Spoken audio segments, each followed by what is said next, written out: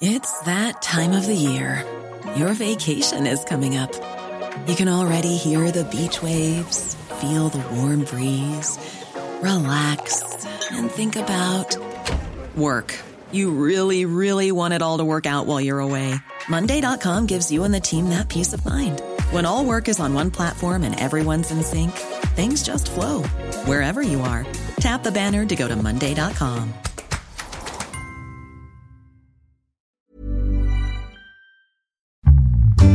Stocks for beginners.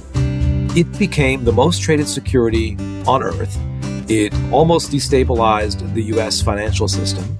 It became the most searched term on Earth, became a point of obsession for about 8 million, mostly young, mostly male people who not only thought that it would go up, and it did go up by about 1,000%. Stocks do go up a lot sometimes for silly reasons, but they wanted to use it to bankrupt certain firms on Wall Street, and they cost those firms billions and billions of dollars. Hi, and welcome back to Stocks for Beginners. I'm Phil Muscatello. Wall Street is comprised of middlemen who like it when you just turn up. They win whether you win, lose, or break even. How does a naive understanding of Wall Street lead to so many losses for so many people?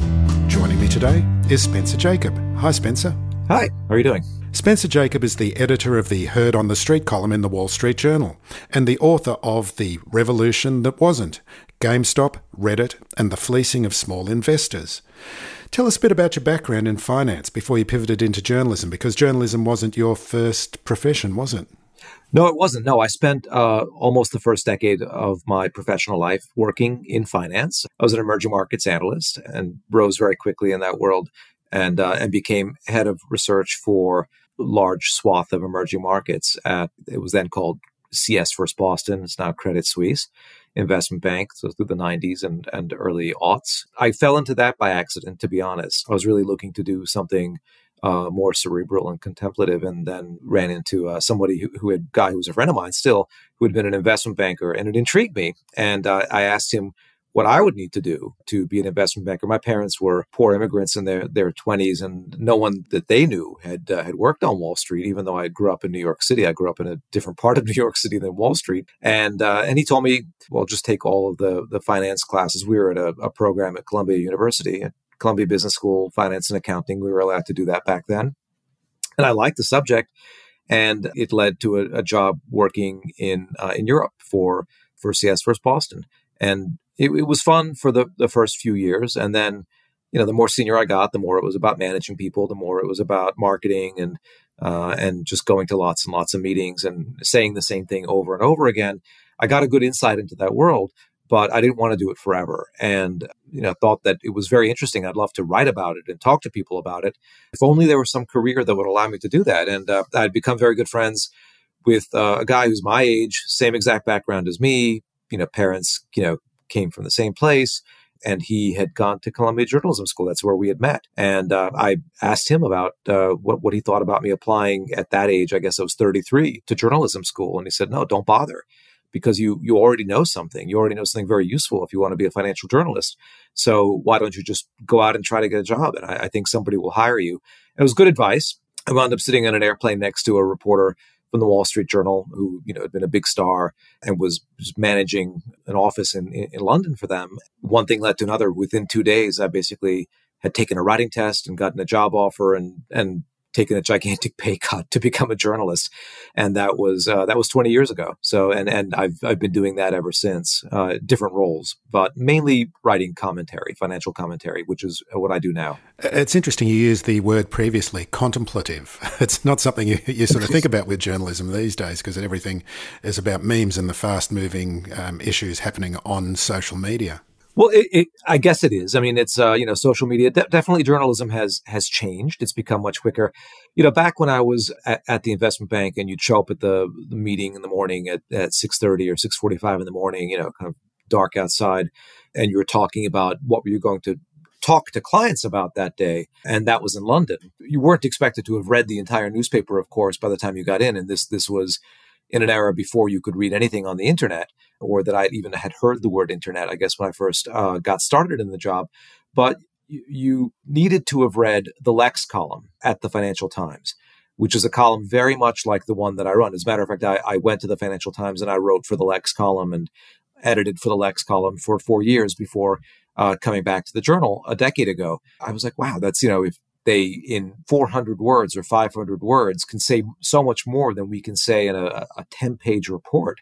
I would love to be able to communicate that way. And so it still is the case, but financial journalism and financial commentary has changed because, you have a million people out there spewing their opinions. You have Seeking Alpha and you have blogs and, you have all kinds of people with Substacks and what have you. And so it's a much more crowded sphere in terms of commentary. And so, it used to be, I also wrote several pieces for Barron's Magazine when I was getting my start. And every fund manager who's worth his salt would over the weekend read Barron's Magazine because on Monday morning, shares would go up or down based on what Barron's had said.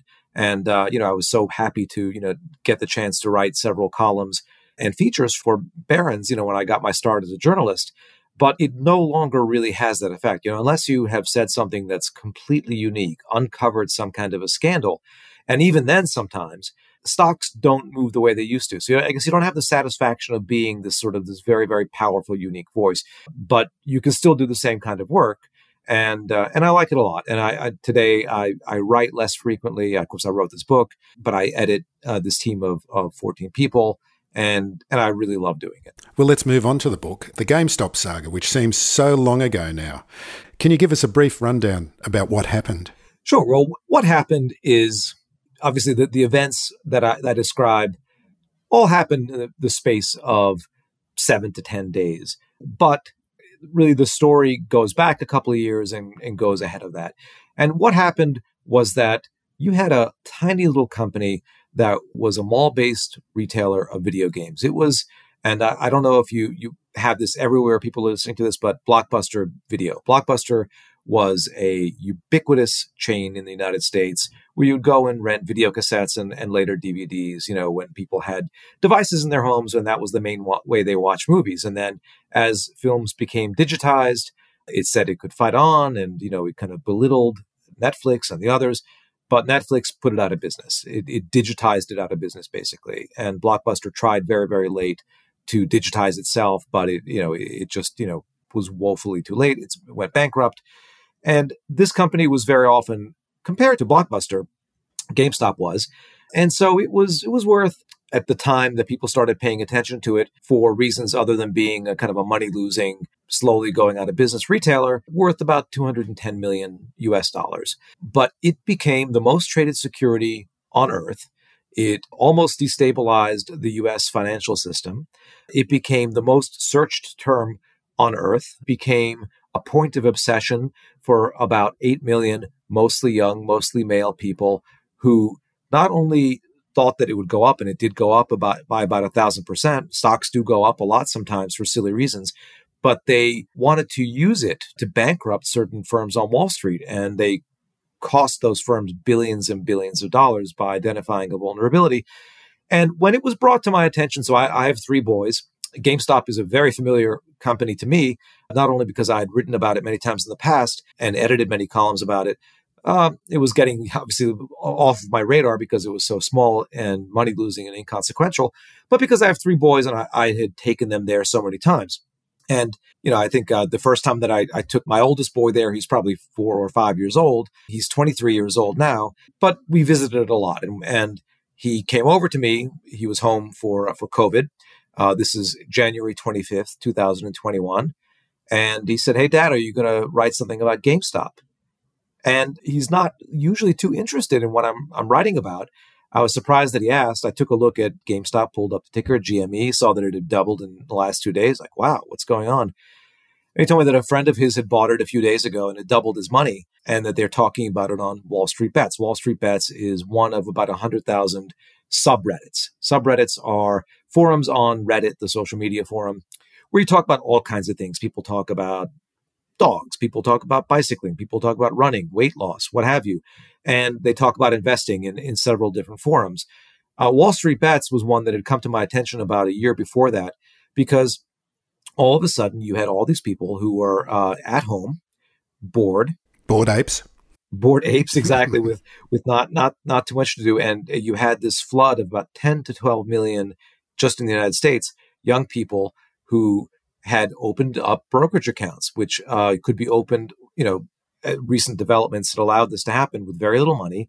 You could, even if you didn't have enough money to buy a single share of a stock, you could buy a fraction of a share of a stock, pay $0 commission, and it had become the funnest game in town. And so every week or so, you would see basically that, people discussing some stock on Wall Street Bets, and maybe for an hour or half a day or 2 days, including companies that were already bankrupt and worthless. They would go up, they would double or triple or whatever.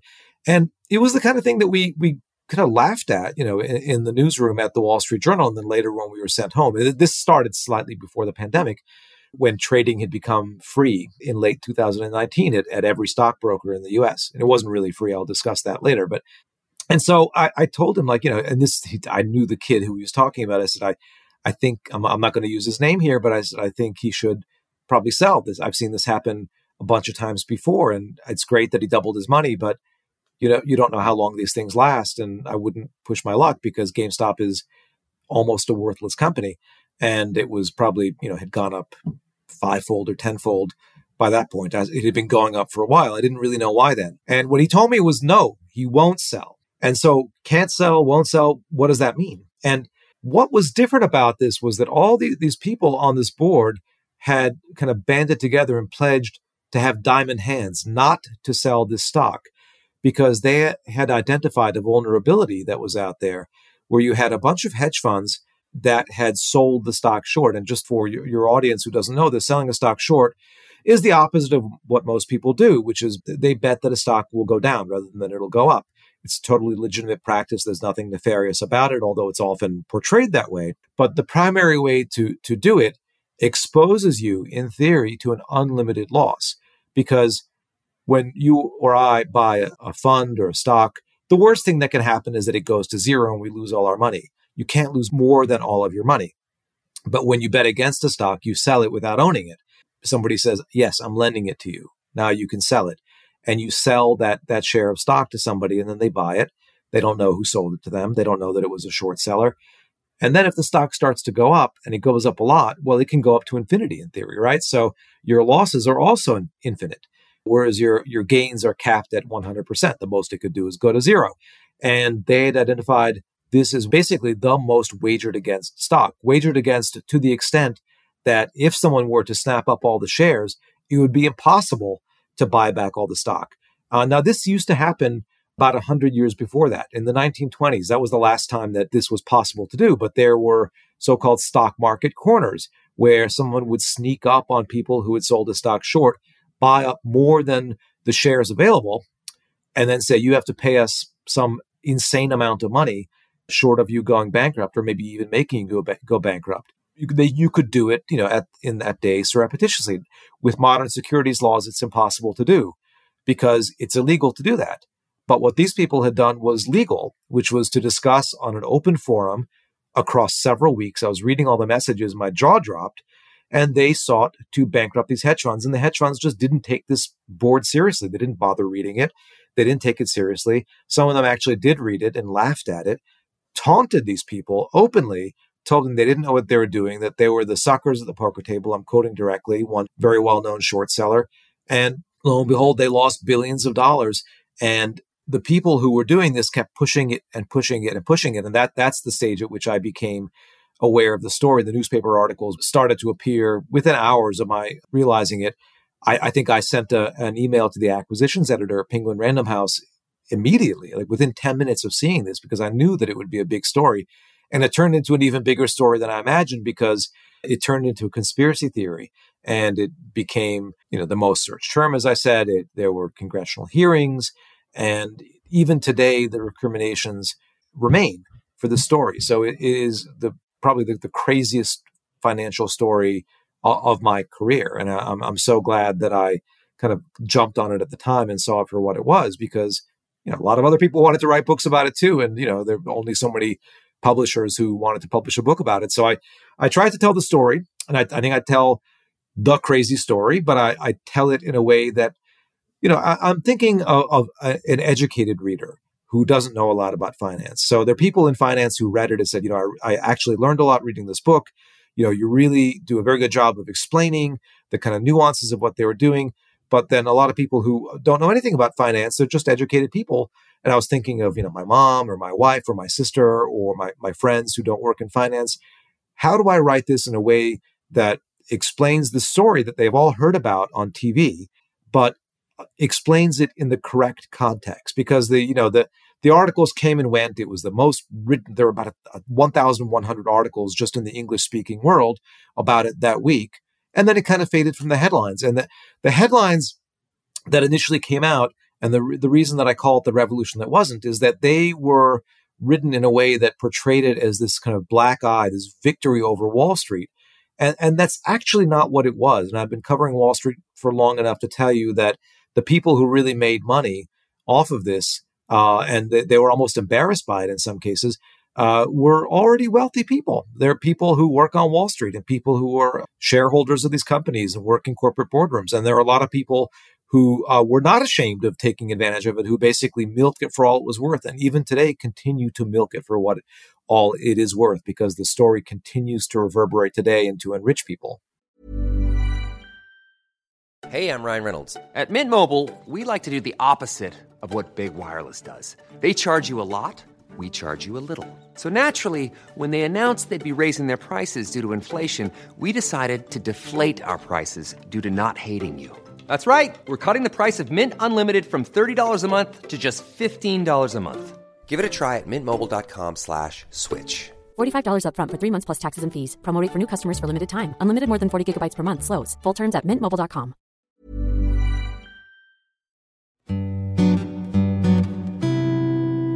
Well, let's talk about that aspect, because a lot of the ideas behind it were that it was a people's movement, that we can get one up on Wall Street, we can stick it to the man. And I'm presuming that's why you call it the revolution that wasn't. It wasn't actually a revolution, that Wall Street still won in the end. It did. And as you said in your introduction, Wall Street is a big place. The world of finance is a big place. And the world of finance is mostly made up, you see these movies, or you watch the show Billions, or you watch the movie Wall Street, and you think about it as this place filled with swashbuckling risk takers. But they are, to the extent that people take risks on Wall Street, professional Wall Street. Inexpensive suits, they are taking risks with other people's money. Of course, they're smart and sophisticated, most of them. They have good computers and whatever, and they're competing with each other, but they're using your money. They're using an endowment's money or an individual's money to compete with one another. And it's a zero-sum game. And it's actually a less than zero-sum game, in the sense that they will fight over the returns in this market, but the returns of the market are basically determined by what happens in the economy. And because they charge fees, and because what they do is expensive, the amount that they return to you in aggregate, of course, you may have picked a winning horse, but the amount that they return to you in aggregate as a saver is going to be a little bit less, and sometimes a lot less than that general return in the economy. And most of Wall Street actually is made up of people who don't take any risk with anybody's money. They're basically middlemen. And both of those types of people did really, really well in this episode. I'm talking about people who trade the stocks, people who process the orders, all the people who are kind of behind the scenes that make this wonderful world of personal finance possible. It is a very, very lucrative, profitable world. I work in Midtown Manhattan. As I said, I took a huge pay cut to be in this world of financial journalism rather than finance. But, if I have an expense account to take someone out, a restaurant in Midtown, it's filled every day with people in suits selling each other stuff, and who's paying for all those steak dinners and steak lunches? Well, it's you, the person who entrusted your money to these people in a very indirect way, of course, but you're paying for it. And that's what people have to understand. And it's what the people who did this do not understand. They saw it as a big victory over Wall Street. To them, Wall Street is some guy who lost $7 billion. Well, you know what? He did not lose $7 billion. Gabe Plotkin, who is one of the kind of heroes or anti-heroes of my story, his investors lost $7 billion. And you know what? The investors in someone else's fund made a lot of money. And there are a whole bunch of funds that had a windfall as a result. And there were a bunch of billionaires who added to their stacks of money as a result of this episode and all of the speculative frenzy that came before and after it, and that made it possible.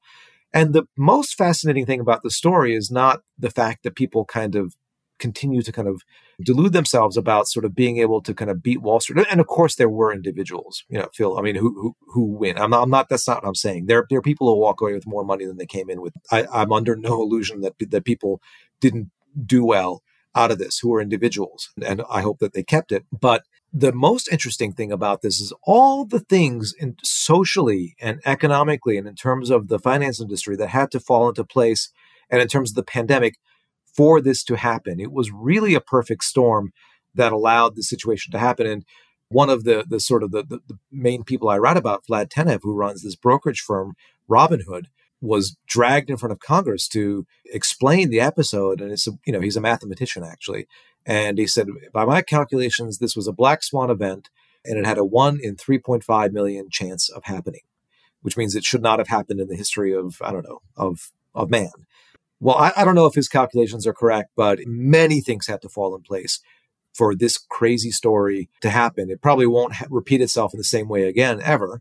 And it's very, very interesting. It tells you a lot about American society, about wealth inequality, about Wall Street. And so that's the story that I really endeavored to tell, not just the kind of the crazy happenings. And that's an interesting aspect of the book, and is that there's a lot of people from a certain generation who saw their parents lose a lot of money during the GFC, and this was one of the ways that they felt they could get back at the people who caused such problems for their families. Yes, absolutely. That is a big part of it, is that the generation that, for the most part, participated in this were probably 70 to 80% male, based on various bits of data I have, although possibly as much as 90%. They were between the ages of 18 and 35. So basically, during the global financial crisis, when their parents or their parents' friends were losing their homes or their jobs or their nest eggs, they were too young to be participating in finance. But they formed this, not a resentment of wealth, but a resentment of Wall Street specifically. So there are rich people in this story who are seen as heroes by this crowd. Elon Musk, a man named Chamath Palihapitiya, a man named Dave Portnoy, who were millionaires or billionaires who were lionized as being on our side and with us. It was people who put on suits and go to offices on Wall Street, and especially people who are short sellers, because short sellers have always really been vilified. It's seen as a sort of predatory kind of thing to bet that a stock or a market will go down. And so they were the sort of the real cartoon villains in the minds of this group. And in their minds, they defeated Wall Street. They won. Wall Street lost. It's not exactly the way it happened, but yes, that the GFC really kind of laid the seeds of resentment that fueled this, for sure. And I know that you don't particularly feel that short sellers are evil as such, but that they do play an important role, especially in price discovery. Yeah, I mean, that's one of the ironies here. Short sellers have always been a useful and sometimes necessary part of markets. I mean, think about it this way. You are relatively inexperienced retail investor, and instead of buying an index fund, you want to buy an individual stock, and somebody tells you about Acme Incorporated, right? In the absence of short selling, two ways to vote on Acme. You take a look at Acme and you say, yes, I'll buy it. Or you say, no, I'm going to abstain and not buy it. There's no, I'm going to bet against it. I think Acme is too expensive. But of course, at any given time, about half or sometimes more than half of stocks on the market are too expensive, are not going to do well. As a matter of fact, over any 10-year period, about 85% of stocks will not beat the market. It is a minority of stocks that will beat the market. And about half of stocks will perform catastrophically over any longer period of time. So it's not a silly thing to bet against stocks. You are betting against a generally rising trend. Of course, markets do rise over time. But what short sellers are doing is picking their spots and saying, I think this is too expensive. Or maybe this is a company called Enron is a fraud, in my opinion, and I'm going to bet against it. And as I said, they're taking this extreme risk, because if it goes against them, even if it temporarily goes against them, it can cost them everything. So, short sellers, there are not too many dedicated short sellers anymore because it's seen as such a dangerous profession. As a matter of fact, when there are dedicated short selling funds out there, those funds generally are patronized by investors who generally hope the stock market will rise. They're not betting against society. They're not betting on the kind of collapse of civilization, but maybe they'll have 95% of their money, betting on various stock indices and companies. And they'll say, you know what, I'm going to put 5% in this short fund because that will smooth out my returns. If there's something really bad happens, then that fund is going to go up when all these other funds go down. And that fund might go up a lot when all these other funds go down. And that owning some of that fund helps me sleep at night and helps me be invested in the market. And short sellers provide liquidity because when markets go up, they help in the buying. When markets go down, they're there on both sides. And I think people don't, who don't understand the mechanics of markets say, why would I like someone who's basically betting against what I'm hoping for, which is that stocks go up and pay dividends and make me rich? But they are a necessary part. Just like, it's like, I don't like ants. I don't like worms. I mean, that, just to use some of the things that they're compared to. Well, if there were no ants, we'd have no crops or worms or whatever. I mean, they're bees. If there are no, I don't like bees. Bees sting me. Like, we'd have no crops if there were no bees. I mean, and I'm not one to call them vermin or insects or something, but that's kind of the role they play. If you didn't have short sellers, markets would be a less good place for you, the individual. So you've mentioned Robinhood and the role of free brokerage as two aspects that played into this scenario. Tell us about that. How can they offer free brokerage, for example? Well, the two gentlemen who started Robinhood, and they were not the first people to do this, but they were the first people to do it successfully and profitably. They got their start actually helping hedge funds trade, all the sort of the mechanics of setting up computerized trading. And today, you think of a stock exchange as a bunch of guys in funny shirts running around, but stock exchanges basically are just big computer banks located in not very glamorous places like outside Kansas City or in New Jersey across the river from New York and stuff like that. They're gigantic server farms. And they helped hedge funds trade. And they noticed that hedge funds paid not nothing, because you can't do it for nothing, but pretty close to nothing to trade. They said, hey, why can't we do this for individuals? So the first thing they set about doing, they started this company called Robinhood. And before they figured out how to do it, they knew that they could do the free trading part. But what they had to do was to get customers. And so they spent a couple of years building an app. And they were near Stanford University, which is a university in California. And they built this app and they kept bringing versions of it to a cafe near Stanford. And they showed it to people. And how do you like this? How do you like that? And they basically saw what young people, and they knew that they were going to aim it at young people sort of, 20, 21, 22 years old, who are just getting their start financially. What do you think about this? And in 2015, they came out with the app. It was named App of the Year in the Apple App Store. It is a thing of beauty, and not all necessarily in a good way either, but it's a very, very smooth, very slick, very functional app. So word of the app had leaked, and there was an article about it in a site called Hacker News, and it went viral on Hacker News. And by the time they actually were ready with the app, they had about 1 million people on a waiting list, and they actually turned the waiting list into a game. You are number 394,865 in the waiting list. Sign up your friends. There had 1 million people waiting for this thing that didn't yet exist. And then people signed up and they were allowed to trade for free. Well, how, you ask, can you trade for free? The way that you can trade for free is like in the United States, and this is not the case in every country. In the UK and Canada, for example, you can't do it, but some countries you can. And the US is the pioneer of this. You have something called payment for order flow. So you actually have 15 stock exchanges, give or take, in the United States. Stock exchanges where you send an order, and even though you can't see your order go through, you know that one of those orders that you saw go through was your order to buy or sell a share. And it got executed by a computer probably rather than a person, but it was there somewhere. That's called a lit exchange. But what you have in the United States, and this is not really, this has been the subject of a lot of conspiracy theories. It's not so necessarily nefarious, called payment for order flow, where there are these firms that say, no, don't send it to a stock exchange. We'll give you as good of a price, or maybe even better than a stock exchange, and we'll fill it. We're not going to tell you how we fill it, but we're going to fill that order. And the way they fill it is basically replicating a stock exchange, just to have a gigantic computerized black box where they have their own money and they're matching up orders and they're buying here and selling there. And then in nanoseconds, they're splitting it up and they're shaving a fraction of a penny off of it for themselves.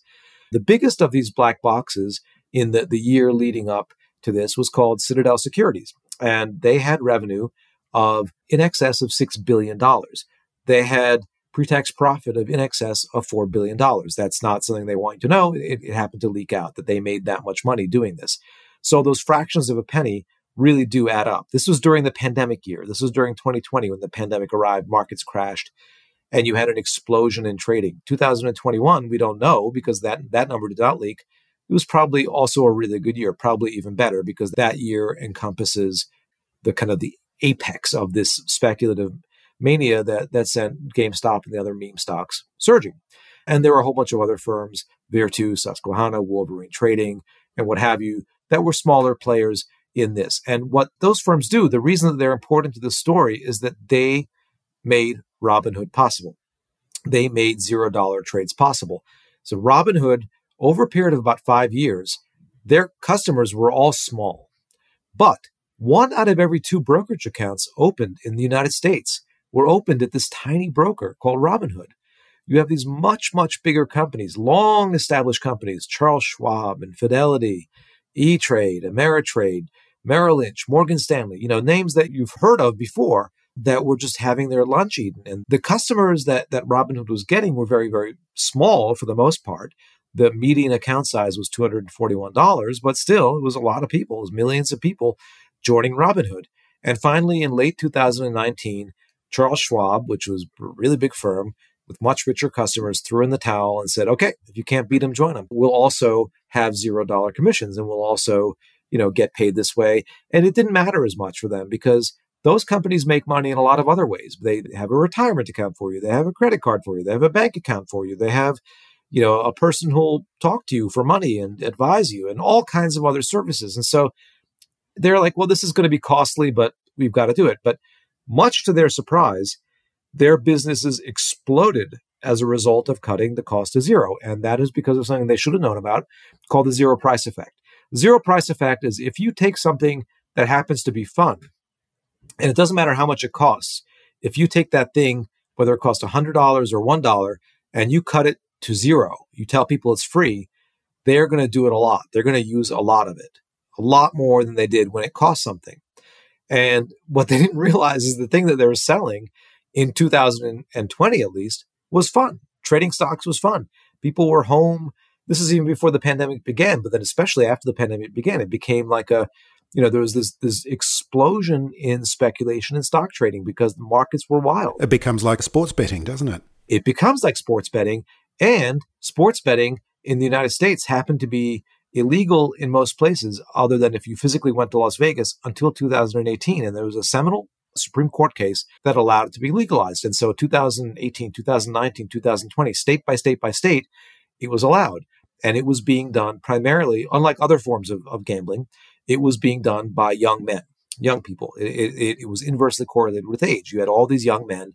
I told you I have 3 young men in my family, 2 of whom are old enough to do this. They don't, but I can see that their friends do it, and their friends are all over this, just wasting time and money, in my opinion, betting on sports all the time. It was like the fun. You didn't have to commit much money to it or much brain power, and they didn't have much of both in some cases, but they loved doing it. But all sports went away in March 2020. The most gambled upon sporting event, in fact, was about to start, which is the NCAA men's basketball tournament. It's the most wagered upon event in the United States in aggregate. This gigantic basketball tournament that people's productivity plummets, everyone bets on it. That's the one thing that I bet on. I'll bet like $5 on it, and everyone has an office pool. And you're watching these teams that you've never even seen before because you have money riding on it and then a big prize in your office. And that went away. And people were home and bored. Young people had extra money because they got stimulus checks. They had extra money because young people, as you probably know, they tend to spend money as soon as they make it. All of a sudden, they had nothing to spend money on. You couldn't go out to a bar. You couldn't go to a restaurant. You couldn't go out with your friends, but your paycheck was still coming in probably. or you got an unemployment check, and then you got a stimulus check on top of that. So you had more cash than you probably ever had. Wasn't a tremendous fortune, but $1,000 is a nice chunk of change, and nothing to spend it on. And your friends were telling you about this fun new game called the stock market. And there were all these influencers who were popping up on TikTok and on YouTube and on Twitter and Facebook telling you how to invest your money. Some of them had about a month more experience than you did in the stock market. And they were making small fortunes becoming influencers, or finfluencers as they called themselves. And so it was this perfect social moment for an explosion. And so you had the dumbest things going on. And then you had people, let's say like me, or like Warren Buffett, not that I'm like Warren Buffett, but people who sort of have a few gray hairs and, sober and saying, hey, this is not that smart. You just bought shares in a bankrupt company. And they're like, oh yeah, the shares in that bankrupt company just doubled. Like, well, okay, but then somebody has to buy that from, it was just all in the greater fool theory. Like they would buy shares of worthless companies that were proposing all kinds of ludicrous things, right? And those were the hottest stocks. From the bottom of the stock market in March 2020 through the next February, an index of technology companies that made no profits went up by 420%. It was the best thing to buy. Is there a silver lining out of all this, that people's interest in investing has been piqued, and they would possibly, a percentage of them would sort of look at what's going on and going, well, yeah, maybe it is a mug's game and maybe it's a fool's game. How could we perhaps start learning about investing? Do you think there's been any of that dynamic occurring? For sure. I mean, there are many people who you'll speak to who are in their more productive money earning years, 20s, 30s, 40s, 50s, 60s, who are pretty prudent and have amassed a nice nest egg. And you say, well, how did you get your start? I'm like, oh, I'm so embarrassed to tell you. The first thing that I did was somebody at work told me about the stock and then it went bankrupt and whatever. I think everybody on Wall Street who's honest will tell you about some, kind of naive disaster, right? So a tragicomedy disaster of finance. And I have stories like that myself that are horrible, right? So not everyone, but most people, there's sort of the path to being on the straight and narrow financially started with a very nasty detour. So yes, I think that it is good, with one caveat. I think it's good because some percentage of these people, now they have a financial account. It was not very cool for a young person to have any kind of a brokerage account, and now they do. And now they have some exposure to the stock market. And they participated in this crazy thing. Maybe they even made money. I think it's worse if they made money, frankly, because the amount of money they made, if you're 22 years old, the amount of money that you have to save or to make is not very substantial in terms of the amount of money that you will, I hope, earn over your productive years. So if you lost money, that might be even better because you've been humbled. Success is a very bad teacher. But the way that this story ended has embittered a lot of the people. And so I'm afraid that while some people, this will have planted the seed of a large fortune for them in the future, for other people, it will have robbed them of a fortune. Because what happened a few days after I pinged the publisher and said this would be a great book, and they got very excited and said yes, yes, yes, is that it took a very strange turn because Robinhood and its ilk did too good of a job getting people excited because you had so many people using borrowed money to buy these stocks that the clearinghouse that makes sure that everyone gets paid and every broker is solvent and all the shares get delivered to the right place called up Robinhood in the middle of the night and said, so many of your customers have bought this small number of stocks, many with borrowed money, many with money borrowed from you, that in order to convince us that you are safe and secure, in the next 3 hours, we'll need $3 billion from you, which is an impossible amount of money. It's more than they had ever raised in their entire history as a company. And, they were, that was year 6 of their existence. And there was no way that they could do that. Even in 2021, where billions of dollars were just being thrown around at all kinds of dumb stuff. And the company was seeing more customers than it had ever seen. It signed up 1 million customers in a day during this whole period. There was no way. And so they went back to the clearinghouse. They said, well, we'll be about to be out of business. We can get $700 million on our bank credit lines. How about we call it $700 million, and then we don't allow our customers to buy any more of these stocks? And they said, okay. And it was, I can go into the details, but a whole huge conspiracy theory was cooked up that continues to this day, that the hedge funds that were losing money intervened to stop them from trading. congressional hearings were called. Late night comedians were joking about it on TV that night. It was a disaster, would look like a disaster, at least for Robinhood. And they were seen as they were like the sheriff of Nottingham all of a sudden. They were like, not stealing from the rich, but stealing from the poor. And it's a very mundane explanation for what happened. But the fact that people are so bitter about it makes them feel like Wall Street is a crooked place. And it's mostly not a crooked place. It's not a place where you should go out and speculate, in my opinion. I think that speculation is usually a loser's game. But it's not a crooked place. You can make a lot of money on Wall Street if you understand Wall Street and you only engage with it to the extent that you need to and only pay it the amount that you need to. And so these people, I'm afraid, have been dissuaded from a lifetime of saving, possibly, because they see Wall Street as this place that as soon as you're doing well, the rules of the game are changed. And so that's terrible, and I'm afraid that has affected not small number of people. It's incredible the way these memes and these ideas and the thoughts just reverberate through so many aspects of popular culture and finance. And one of the memes that I've seen lately, and I often see it's referred to on the socials, is references to members of Congress profiting from bills going before the House. Is there any truth to these? I'm afraid that there is truth to it. And that is another thing that will sap people's faith in markets.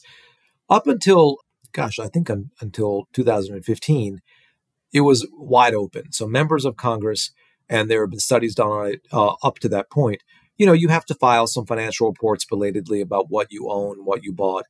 And some academics discovered that members of Congress were the best investors on earth. They were earning returns that would be the envy of hedge fund managers. Well, members of Congress, they might be smart, and some of them are not too bright, but it doesn't matter. It wasn't their smarts that were earning them these huge returns. It was the fact that many of them, they knew what legislation was being worked on. They knew what businesses could profit or could suffer. As the pandemic was breaking, and as people weren't really sure in the United States, you had a woman who was a United States senator from Georgia, Kelly Loeffler, whose husband was a very powerful guy on Wall Street, who came out of a meeting, said everything's fine, pandemic-wise, and then went and dumped all of her stocks. You had another politician who went and bought a whole bunch of shares in Gilead Sciences, which had the one drug, remdesivir, that thought at the time was able to treat the symptoms of COVID. So you had all kinds of people doing things like that, but you've had this repeated 1,000 times. And since 2015, it's been more difficult to engage in really what, frankly, is insider trading. But you've had one person ever prosecuted for insider trading, and it was the kind of garden variety insider trading where the person was involved with the company. And it was a congressman who went to prison, and some relatives of his went to prison. The kind of insider trading that you or I would be prosecuted for. The little people get prosecuted for it, not members of Congress. Members of Congress are somehow above the law. And you also had members of the Federal Reserve not buying individual stocks, but trading repeatedly in index funds, which they are allowed to buy, which basically, but of course, we know that the stock market is impacted by decisions that the Federal Reserve takes. So it's not known whether or not they made extraordinary profits, but it really should not be allowed. Basically, and there have been many attempts to do this, and I would be fully in support of just not allowing people, and whether it's members of Congress, people who have voting power on the Federal Reserve, or even high-ranking bureaucrats, to actively trade stocks or even index funds. There is no reason for them to do that. There are so many instruments available today where you could do it. And by the way, and of course, you had our former president, President Trump, who continued to to own his business. I mean, just to give you an example of what used to happen, and it was just purely a matter of tradition, not law. Jimmy Carter, when he was president, he had a peanut farm. That was his main economic asset. And he put his peanut farm into a blind trust so that he could not, influence the price of peanuts, or I don't know what he would have done, but he put the peanut farm into a blind trust. I guess whoever ran the peanut farm was not good at peanut farming because it kind of, cost him a ton of money. He was very bad at running a peanut farm. But I mean, come on. I mean, it's, you've taken this oath, and you're serving public office. You're a member of Congress or the president or whatever. It erodes public trust to be seen making a lot of money or to have members of your family making a lot of money. You have information that is very valuable. It's absolutely toxic to trust in the integrity of financial markets. So Spencer, if you can tell us the name of the book again and where people can find out more information about it and more information about you. The name of the book is The Revolution That Wasn't, GameStop, Reddit, and the Fleecing of Small Investors. It's available wherever fine books are sold or even where my books are sold. The spelling of my name is Spencer, Jakab as in boy, a little unusual spelling of my surname. That's also my Twitter handle, Spencer Jakab. If you want to read my musings, most of my musings are about things that I'm editing or writing about at the Wall Street Journal, but I hope people will check that out. The name of the column is Heard on the Street. We have people all over the world in Asia, Australia, and Europe, and the US. 14 people write the column every day. I hope you check out the book and take an interest. And thank you so much for having me to talk about it. Spencer, it's been a real pleasure meeting you and talking about the book. Thanks very much for coming on. If you found this podcast helpful, please tell a friend, especially if it's someone who needs to start thinking about investing for their future. You'll be helping them and helping me to keep this show on the road. Stocks for Beginners is for information and educational purposes only. It isn't financial advice, and you shouldn't buy or sell any investments based on what you've heard here. Any opinion or commentary is the view of the speaker only, not Stocks for Beginners. This podcast doesn't replace professional advice regarding your personal financial needs, circumstances, or current situation. And thank you for listening to my podcast.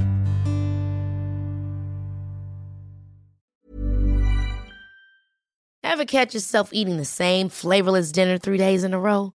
Dreaming of something better? Well, HelloFresh is your guilt-free dream come true, baby. It's me, Keke Palmer.